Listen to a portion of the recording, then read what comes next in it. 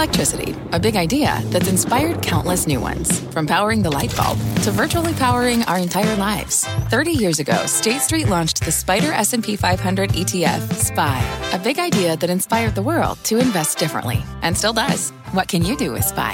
Before investing, consider the fund's investment objectives, risks, charges, and expenses. Visit ssga.com for a prospectus containing this and other information. Read it carefully before investing. SPY is subject to risks similar to those of stocks. All ETFs are subject to risk, including possible loss of principal. Alps Distributors, Inc. Distributor. Welcome, everybody, to Power Lunch. Good to have you with us. Alongside Kelly Evans, I'm Tyler Mathisen. Stocks have turned lower after 2 days of gains so far this week. We are now close to session lows, off about 0.25% for the Dow. Let's get to Steve Leisman now for the latest news from the Fed, and that would be the Fed minutes from the meeting of just a couple of weeks ago, where the Fed basically left rates unchanged. So let's go now to Steve Leisman with that embargoed news. Steve. Federal Reserve officials in the September meeting judged that one more increase at a future meeting was likely appropriate. A majority pointed to upside inflation risk. For the record, this was back in September. We don't know if this still holds now. Some at the time, however, judged that no further increase was warranted. So there's your split on the committee that we're kind of hearing in the rhetoric out there from Fed officials. All agreed it was critical for policy to be, quote, sufficiently restrictive. That's the term that Chair Powell has used to indicate when the Fed would be done. And all agreed that once they got there, it should remain restrictive for some time. Several saw policy at or near the peak. Near means maybe one more hike. At means we're there already. Several all agreed that the committee was in a position to proceed carefully. We've heard that from several Fed officials since the meeting. Several say the balance sheet reduction can continue even when the Fed is cutting rates. Participants say risk from over or undershooting on rates was now more two-sided than it had been in the past. Various participants pointed to downside economic risks. They included credit tightening from the banks, overseas growth slowing down, lagged effects of monetary policy as well. Many noted that finances of some households were coming under pressure amid high inflation and declining savings. There was concern about the commercial real estate sector, concern about the availability of childcare, which is believed to have brought a lot of people into the workforce, the availability of childcare. Auto worker strike was also on their mind as a new source of uncertainty. Upside risk to inflation, downside risk to economic activity, potentially from the auto worker strike. Participants hoped that new data would clarify the disinflation process in front of them. And one more thing here, the period of below, they still continue to repeat that they're going to need a period of below trend growth and labor market softening in order to bring supply and demand into balance. Guys? All right, Steve, stick around as we continue to discuss this a little bit more. Reaction to the Fed meetings with Mark Zandi, chief economist at Moody's Analytics. Mark, you've heard what Steve summarized as the Fed's meeting minutes. How close is the Fed to its goal on inflation? I think it's well on its way, Tyler. I think, in fact, the most recent inflation data say they're there. I mean, if you look at the 3-month annualized growth in core consumer price inflation or core consumer expenditure deflator, the measure they target, we're there. We're 2.5%. So that's very consistent with their target. And that probably overstates the case, but it makes a strong case that we're definitively moving in the right direction here. And I think policy is sufficiently tight. I don't think they need another rate hike to get what they want, and that's inflation back to their target in a reasonably timely way, say by this time next year. So when you say it's not definitive, I guess what you're saying is you'd like to see more months of data that show exactly that kind of measure, or maybe even a little lower. Am I understanding correctly? Yeah, that's right. I mean, obviously the data is affected by lots of technical measurement issues, and we're going to get a sense of that, I think tomorrow morning when we get the CPI. For the month of September, it's going to show probably a bit of an increase, and that will be the flip side of some of the beneficial technicals we were getting earlier now being a little bit less beneficial. So, yeah, my sense is inflation isn't quite back to where they want it to go, but it's going in the right direction. And here's the other thing, I forecast lots of stuff. Some things I'm confident in, some not so much. Forecasting inflation getting back to target over the next year, I feel confident in, and a significant part of that goes to the growth in the cost of housing services, which is a big chunk of inflation. And we know that's going to continue to moderate and get inflation back in. So I feel very confident that inflation will be back to their target by this time next year. But we need more evidence of that. Steve, for sure. I am confident in predicting that the Giants will not beat the Bills this weekend. But but that's about all I'm confident in. How do you read what the Fed has said here? And as you say, there seems to be a balancing act going on between those who would like to stay where rates are, those who might see one more hike. You know, Tyler, the minutes come out 3 weeks after the meeting every time, but sometimes they're colder than others. And I'm going to say these minutes are a bit colder than other minutes. And the reason is because an awful lot of stuff has gone down since these minutes came out. You've had this rather pronounced surge in Treasury yields that Fed officials have talked about and have said affects their outlook on policy.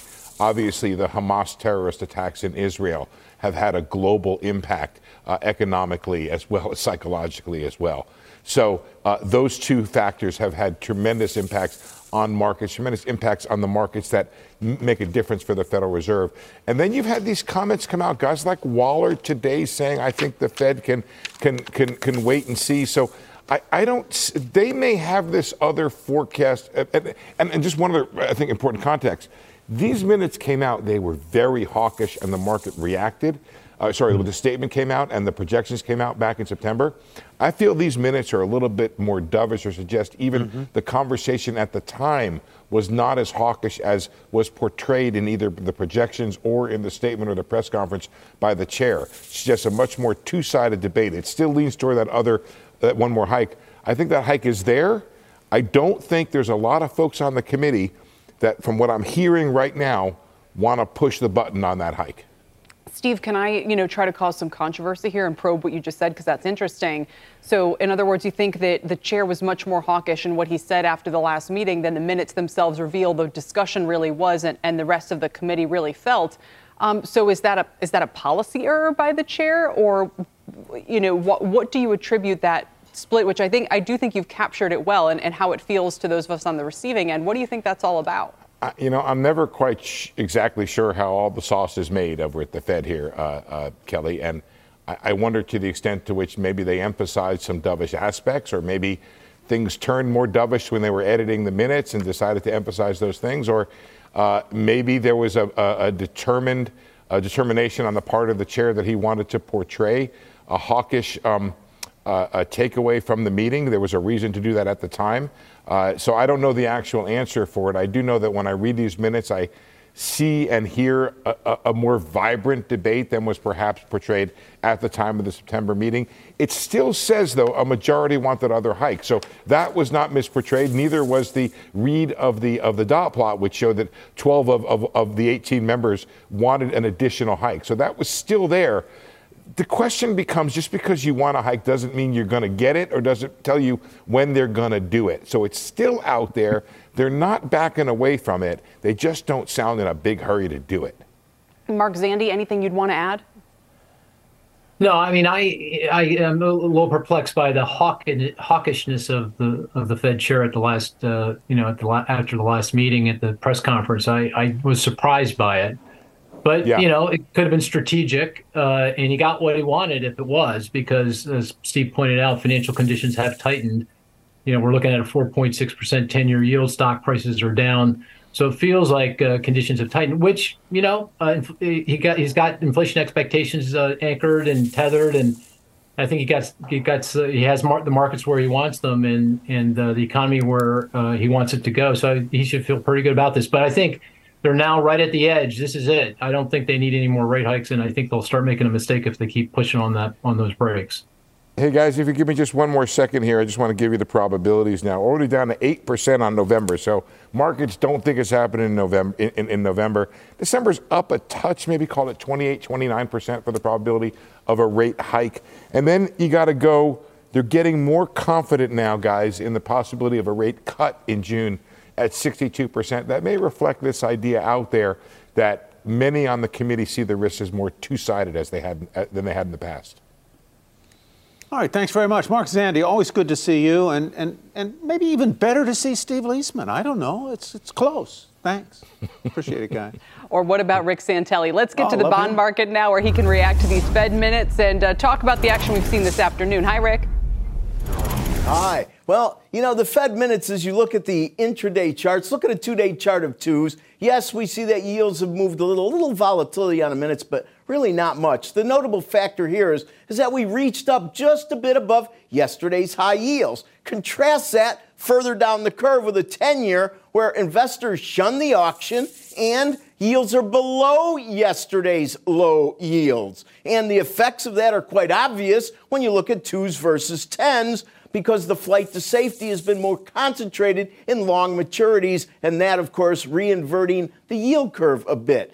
Now, if you look at this morning's data, I'm sorry, but here's what I see. I see 5/10 on headline, 7/10 last month, which reminds me a lot of the May, June of last year when you had back-to-back stubbornly high numbers. And if you go year over year on the headline at 2.2, that was 0.1% in June, and last month alone it was 1.6, revised to 2%, but now 2.2. I guess the point is inflation hasn't disappeared, and tomorrow's CPI is going to be really interesting in the context of the flight to safety trade. And ultimately, 2-year note yields closed at a 1-month low yield yesterday. First time, really, in a month, they closed below 5%, but they're very buoyant, and part of that may be the Fed, but it's the long end and how it will react as geopolitics hopefully at some point recedes and gives us a better glimpse of where rates truly want to be priced. Tyler, back to you. All right, Rick, thank you very much. Well, Republicans are moving now in the House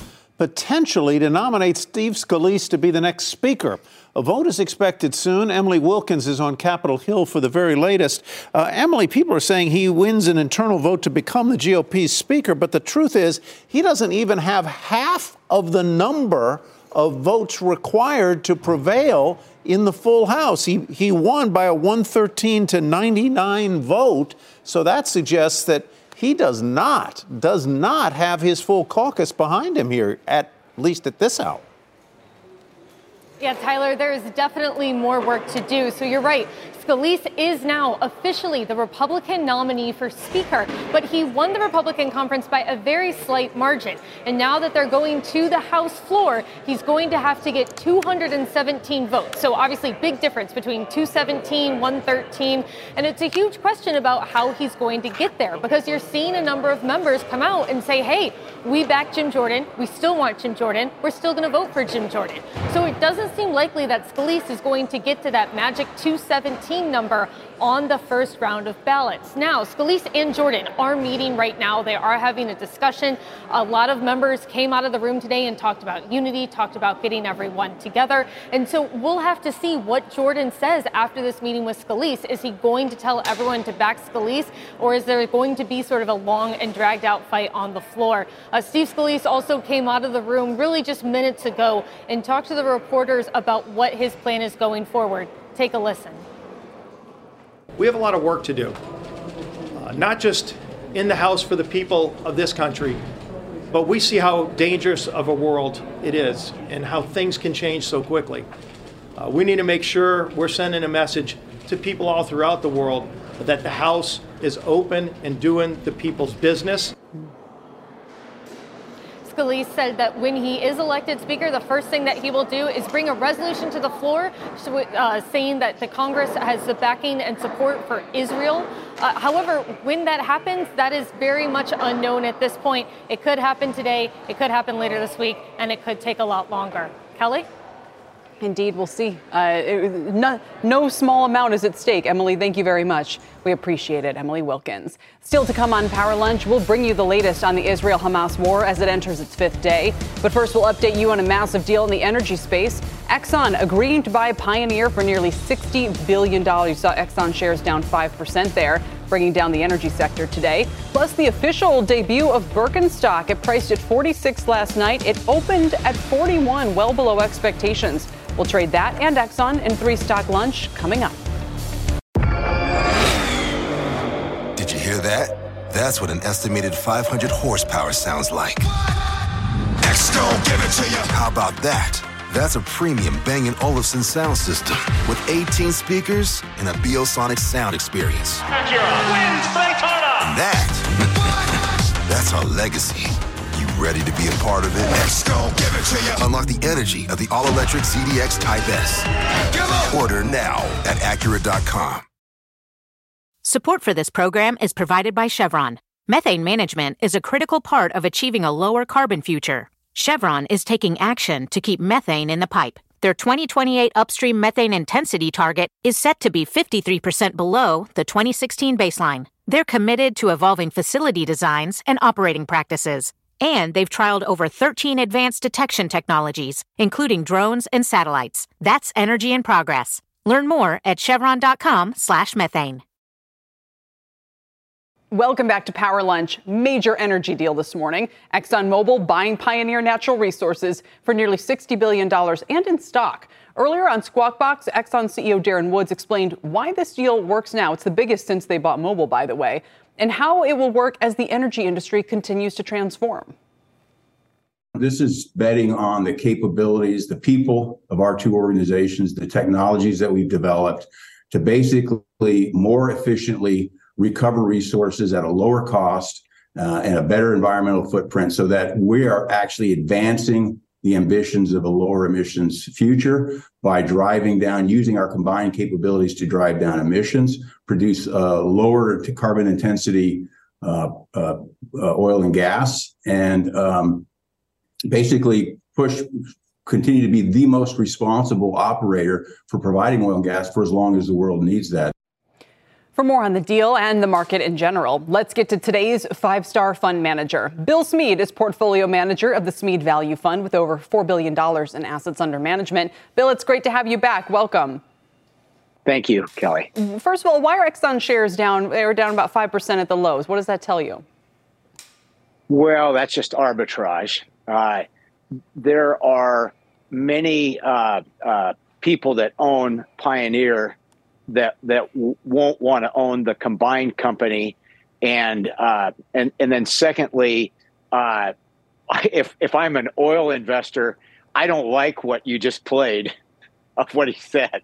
Yeah, I don't think if you look in the charter of the Exxon Corporation, it says to make a few bucks and kowtow to the body politic. Their job for shareholders is to make them wealthy by being in the oil and gas business. And behind the scenes, they're doing that by extending the life of their oil and gas production in a very attractive place. We think it's the right thing to do, but we think that all of this gibberish is just gibberish. And then secondly, from Pioneer's standpoint, the guy that's a seller, he wanted to retire.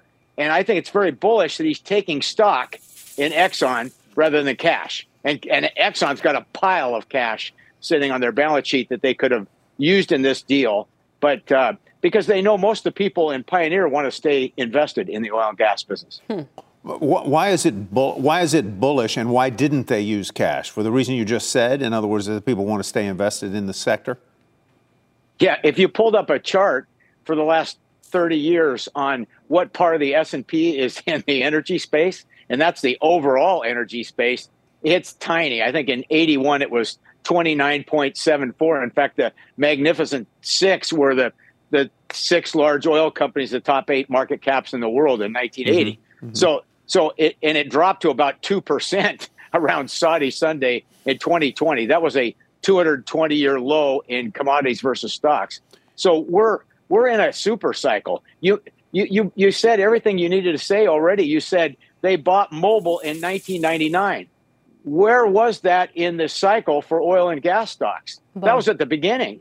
$11 a barrel. And no one was talking about a brick trade back then in 99. But that's exactly what ended up happening is everybody got so excited of providing oil and gas to the economic revolution in China and Brazil, Russia, India, and China. So nobody could see that forecoming. And that's where we are in the cycle. This is the third big super cycle in oil and gas. The first was 71 to 81. The second was 99 to 2011. And this is the third one. Scarcity creates value. Let's talk about some. You do not own either Exxon Mobil or Pioneer Natural, but you do own some energy and you do own some real estate. Among your top holdings are Occidental Petroleum, ConocoPhillips. I don't know whether that is really the total of your energy holdings or most of it. But why don't you walk us through energy and real estate and why? Well, it's a little depressing, Tyler, so I apologize ahead of time.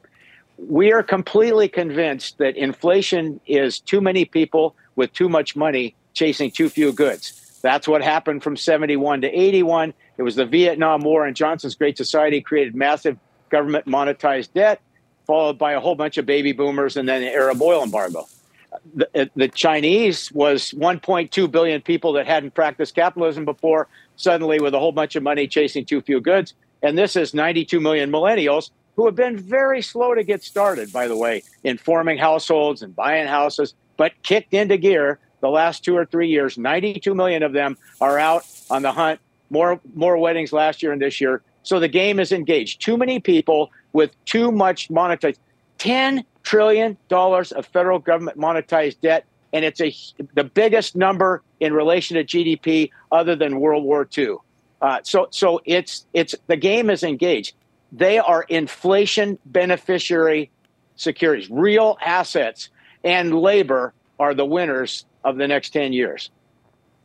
And so labor is a winner, real assets, and that would include companies like Oxy and Devon, and real assets like Simon Property, which owns malls and other kinds of developments. So that's where you want to put your money now, right, Bill? Yes, and any companies that are going to suckle on the necessity spending of the households formed by the 92 million millennials. And that would be your banks like J.P. Morgan and Bank of America, who have their deposits, American Express, who is their credit card, because even though they get married and have kids, they still take their kids on all kinds of travel, and they want those points from American Express. And she's laughing. I love that. And they shop at Target and go to Home Depot on Saturday. And so we just got these people blanketed in our fund with necessity companies. And then we want to keep people my age alive with Amgen and Merck, and so we're diversified. No, we're actually laughing here at the most memorable phrase of the day, and that is to suckle on the millennials. I'm going to remember that one. That's beautiful. Bill Smead, thanks. Thank you. You got it. Coming up, the latest in Sam Bankman-Fried's historic trial. All the details emerging around his fraud, misconduct, and presidential hopes. And tomorrow night, be sure to check out Exxon Mobil at a Crossroads, a CNBC documentary. That is on Thursday, 8 p.m. Eastern Time. David Faber, that's the guy in the helmet on the right. He'll be covering it for you. Power Lunch will be right back. Did you hear that? That's what an estimated 500 horsepower sounds like. Exxon, give it to you. How about that? That's a premium Bang & Olufsen sound system with 18 speakers and a Biosonic sound experience. And that's our legacy. You ready to be a part of it? Exxon, give it to you. Unlock the energy of the all-electric ZDX Type S. Order now at Acura.com. The trial of Sam Bankman-Fried getting even more interesting today as his ex-girlfriend continues to testify, and we're getting some salacious details from Caroline Ellison's testimony and her time running Bankman-Fried's hedge fund. Let's get to Kate Rooney outside the courthouse. Hi, Kate. Hi, Tyler. So Caroline Ellison described what she called living in a constant state of dread. Every day, she said she was worrying about not being able to meet customer withdrawals from FTX, and that everything would come crashing down at some point. In order to plug a hole that FTX had, Ellison says Bankman-Fried at one point was trying to raise money from the Saudis, in particular Prince Mohammed bin Salman, MBS as he's also known. At another point, Ellison says that Alameda executives paid a $150 million bribe to the Chinese government to unlock some accounts they had on a Chinese crypto exchange. Before they did that, guys, they tried to use fake accounts to withdraw some of that money. Those accounts, she said, were actually Thai prostitutes. You heard me right. There was an employee who pushed back on SBF around all of this. He allegedly told her to shut the F up in a meeting. He was also known for some of these types of outbursts in stressful situations, according to Ellison. Some details about the relationship as well today. At one point in the Bahamas apartment that is now infamous, Ellison saying that Bankman-Fried confronted her about the financial mess. He said it was her fault, said that she didn't hedge early enough, and that she got very upset. She said she started crying. She also talked about his image that he tried to cultivate, tried to frame himself publicly as an intelligent and somewhat eccentric founder. The Toyota Corolla that he drove, she said, was completely for PR optics. Apparently he had another backup car. She later made a list of things while she was running his hedge fund called Things Sam is Freaking Out About. That included getting regulators to crack down on another competitor, Binance, in order to improve market share. And then, guys, buying the company Snapchat. That was apparently on the table. Also was worried about potential bad PR for the company in the next 6 months or so. There was some awkward tension between those two in the courtroom today. When she was testifying, Ellison would not look at Bankman-Fried, avoided his eye contact completely. He looked stressed. He never looked at her directly. Finally, Ellison described Bankman-Fried as what she called utilitarian, said that he didn't think lying was wrong if it was part of a bigger goal and that the means justified the ends somehow. The defense will get a chance to cross-examine Ellison as soon as today, but she's back on the stand right now. Back to you guys. This is a book waiting to happen if there's not one already out. Thank you very much, Kate. Appreciate it. Let's get over to, I believe it's Steve Kovac for a CNBC News update. Yeah, Tyler, sure is Steve Kovac. The White House said this afternoon 17 Americans are unaccounted for in the Israel-Hamas war. At least 22 U.S. citizens have been confirmed dead in the violence. The updated numbers come as the Israeli military says fighter jets have hit 450 targets in northern Gaza in the last 24 hours, and after an IDF spokesman warned fighting would further intensify. Also, the Commissioner of the European Union shared an open letter to Facebook and Instagram parent Meta asking the company to stay on top of disinformation on its platforms. The letter says following the Hamas attacks on Saturday, there was a surge of this content along with violent imagery. Meta says it created an operations center staffed with experts to closely monitor content surrounding the Israel-Hamas war. And finally, President Biden officially kicking off his 2024 presidential run by filing paperwork to appear on Nevada's Democratic primary ballot in February. Nevada's October 16th filing deadline is the first in the nation. New Hampshire is next with a filing deadline of October 27th. Tyler, send it back over to you. I'll grab it, Steve. Thank you very much. We've got some breaking news out of Goldman Sachs. Let's bring in Leslie Picker. Leslie, what's happening? Hey, Kelly. Yeah, Goldman Sachs announcing the sale of its Green Sky and related loan assets to a consortium led by Sixth Street Partners. The transaction expected to result in a 19-cent negative impact to earnings per share in Goldman's third quarter results, which will be announced next week. Until closing expected in the first quarter of 2024, subject to closing conditions, of course, Goldman will continue to operate the digital consumer lending platform. Goldman paid $1.7 billion to acquire the platform, a deal that closed at the end of Q1 2022. But the quick pivot is a reflection of Goldman's shift in strategy, as Goldman CEO David Solomon said in the press release, quote, "The transaction demonstrates our continued progress in narrowing the focus of our consumer business." The Sixth Street Consortium also includes funds and accounts managed by KKR, Bayview Asset Management, and CardWorks, and it includes, quote, "significant support from PIMCO through an asset acquisition and strategic financing from CPP Investment." Goldman shares down about 0.5%. They were down a little bit more than that before this news crossed, guys. Yep, this was in talks or reported for quite some time, and some confirmation of this unwind. Leslie, thanks so much. We appreciate, again, maybe some cleaning house before earnings season as well. Ahead on Power Lunch, the first U.S. weapons are arriving in Israel. Defense names taking a slight turn lower today, but showing significant gains since this conflict started. Northrop up 11%. We'll discuss the latest on the war next. Welcome back to Power Lunch. Let's get the latest on the Israel-Hamas war now. Israel says it has struck 450 targets in Gaza since yesterday and is also adding more troops at the border. Let's get a live report from NBC News' Ellison Barber in Israel. Ellison, good evening. Hey, Kelly. Yeah, we've been watching all of that in the last 30 to 40 minutes or so. We've seen a number of rockets fired from Gaza in the direction of Israel over the more populated part of the city of Ashkelon. We Earlier today, we're making our way down south, a little closer to the Gaza border. We're about 2 miles away from the northern Gaza border right now. Further down that way, we were stopped by Israeli forces and told that we could not go further. We did notice a large amount of Israeli tanks and Israeli military equipment amassed in that area. Israeli military leaders, they have said that they have hundreds of thousands of troops on the border with Gaza and that they are prepared to do what they believe is needed next. Presumably, what we are expecting is some sort of ground assault to be launched. But right now, and this has been throughout the day, we have seen waves at different periods of missiles being fired, both from the direction of Gaza into Israel and both from this side, Israel, back in the direction of Gaza. Most of the ones that have come from Gaza flying over in this direction have been intercepted by Israel's Iron Dome.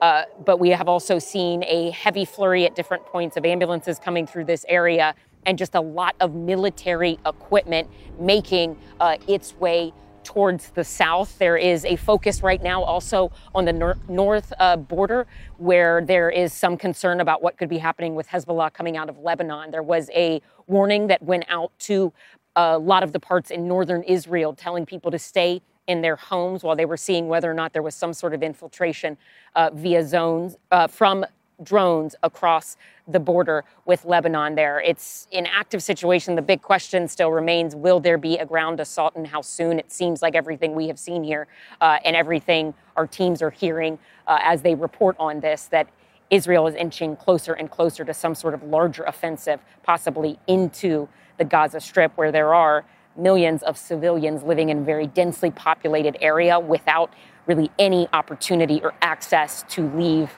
And finding shelter inside Gaza is incredibly difficult. It's largely non-existent, but hundreds of thousands of people, according to the UN, have gone to UN schools because that's the only place inside of Gaza where they can seek a bit of shelter, more safety, because their schools are more structurally sound.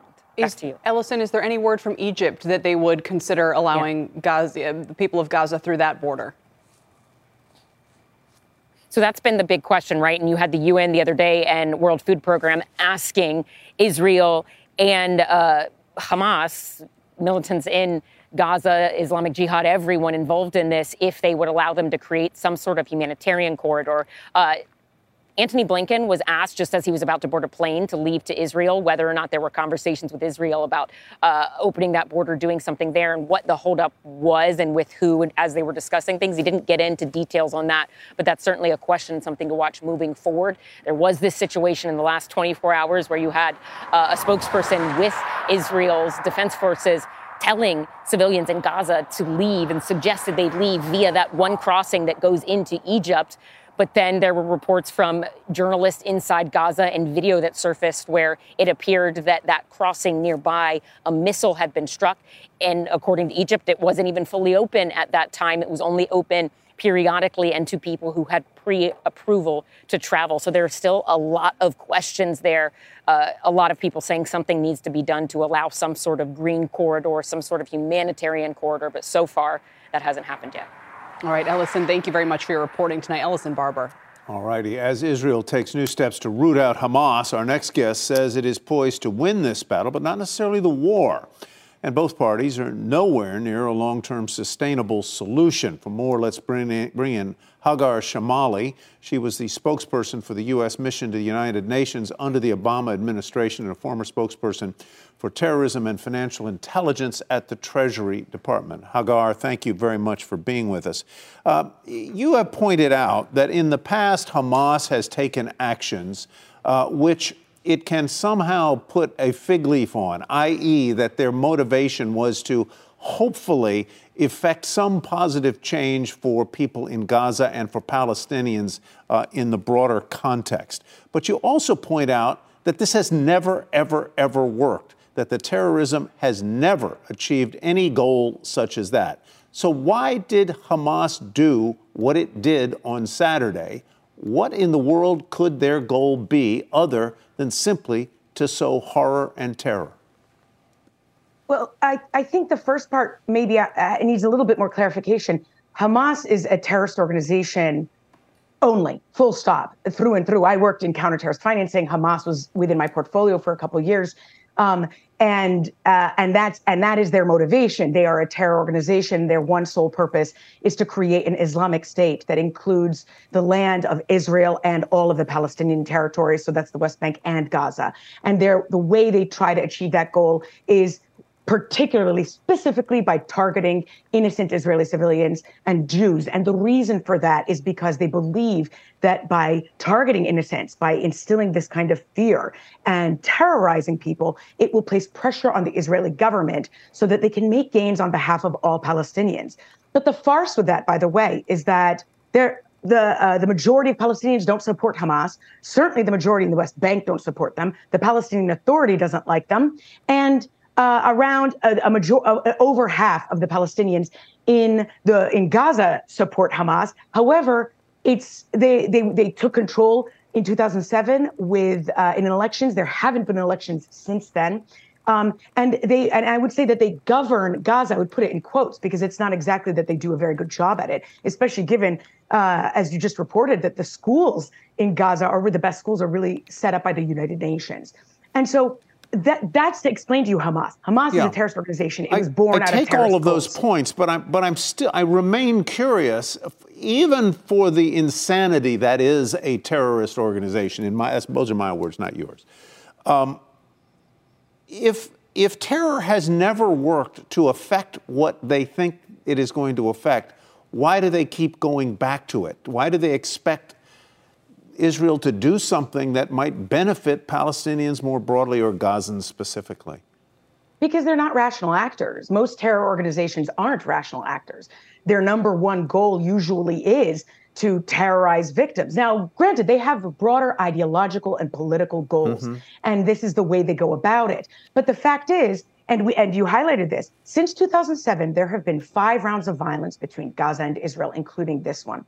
And nothing has come from it other than a very brutal response from the Israeli side. And I would add to that, by the way, Hamas knows this. They know that when they lob rockets into Israel, they're going to be faced with a very brutal response. And deliberately, they put their mobile launchers, and to launch rockets these days is very easy. They can put mobile launchers wherever. They deliberately place them in residential areas. Why? Because they believe it will shield them, or because they know that it will garner criticism when Israel ends up hitting civilians. That is precisely the next and final question that we'll have time for.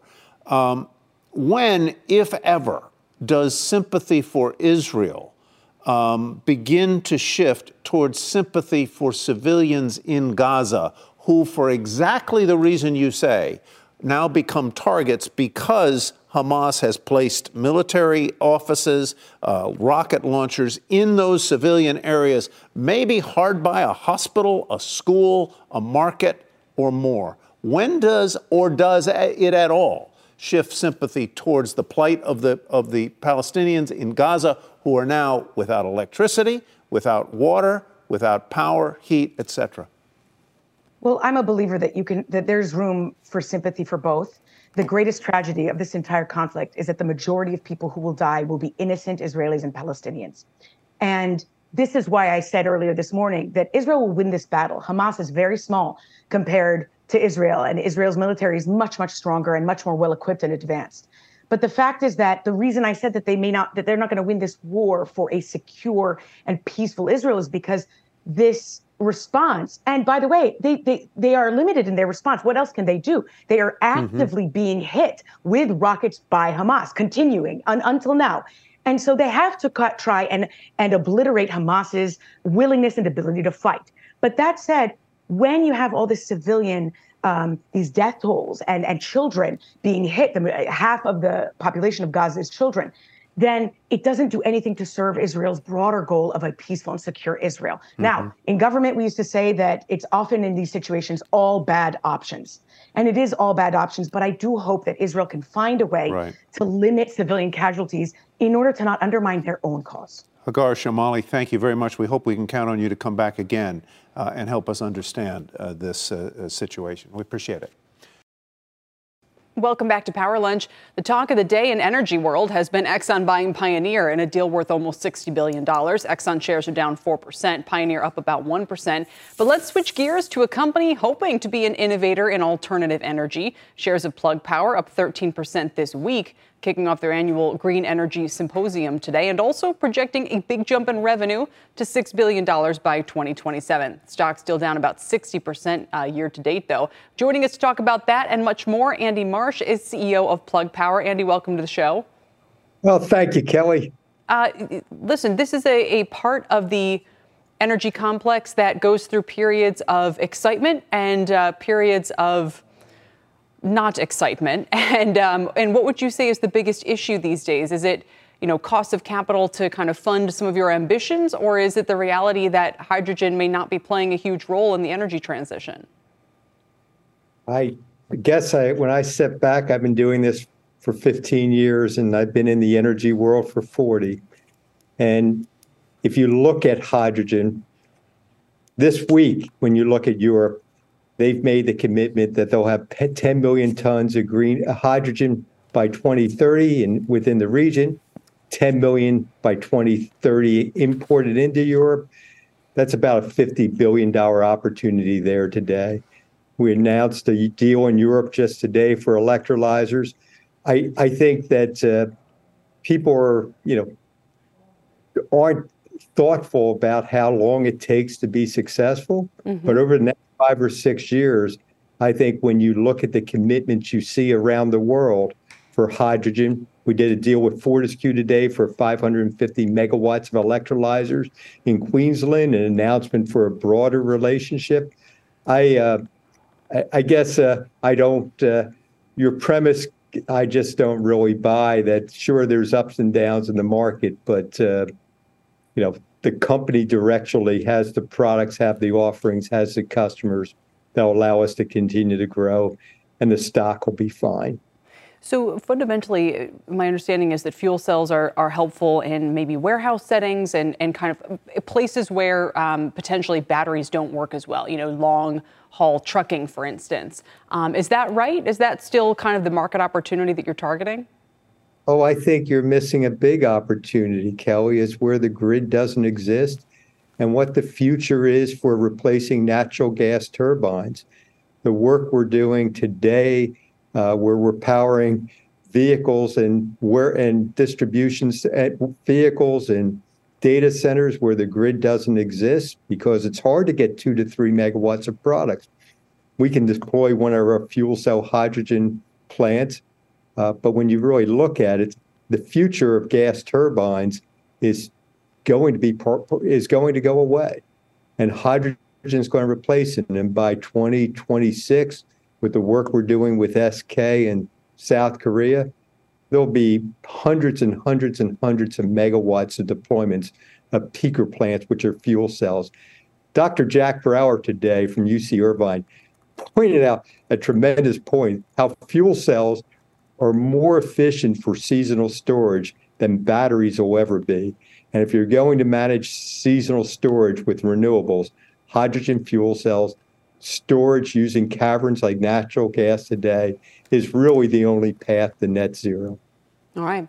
Andy, appreciate checking in with you today. And thanks for your time. We very much appreciate it. Thank you. I appreciate it. Bye now. Andy Marsh, Plug Power's CEO. All right, shares of Exxon Mobil remain lower after striking a deal to acquire Pioneer Natural Resources for $60 billion. We'll talk about that and an update now on the race for the Speaker of the House. That and more when we return. Now on the race for the Speaker of the House from our Emily Wilkins, the 3 p.m. vote that is anticipated will not be on the Speaker. It's not clear if there will be a Speaker vote today or not, so we will have to wait to see. Power Lunch. We'll be right back. Time now to look at a couple of names in the news today. Forget 3 stock lunch, we got 2. And we start with Birkenstock, which started trading just about an hour ago, currently above $40 a share, but that's below its offer price and its opening price.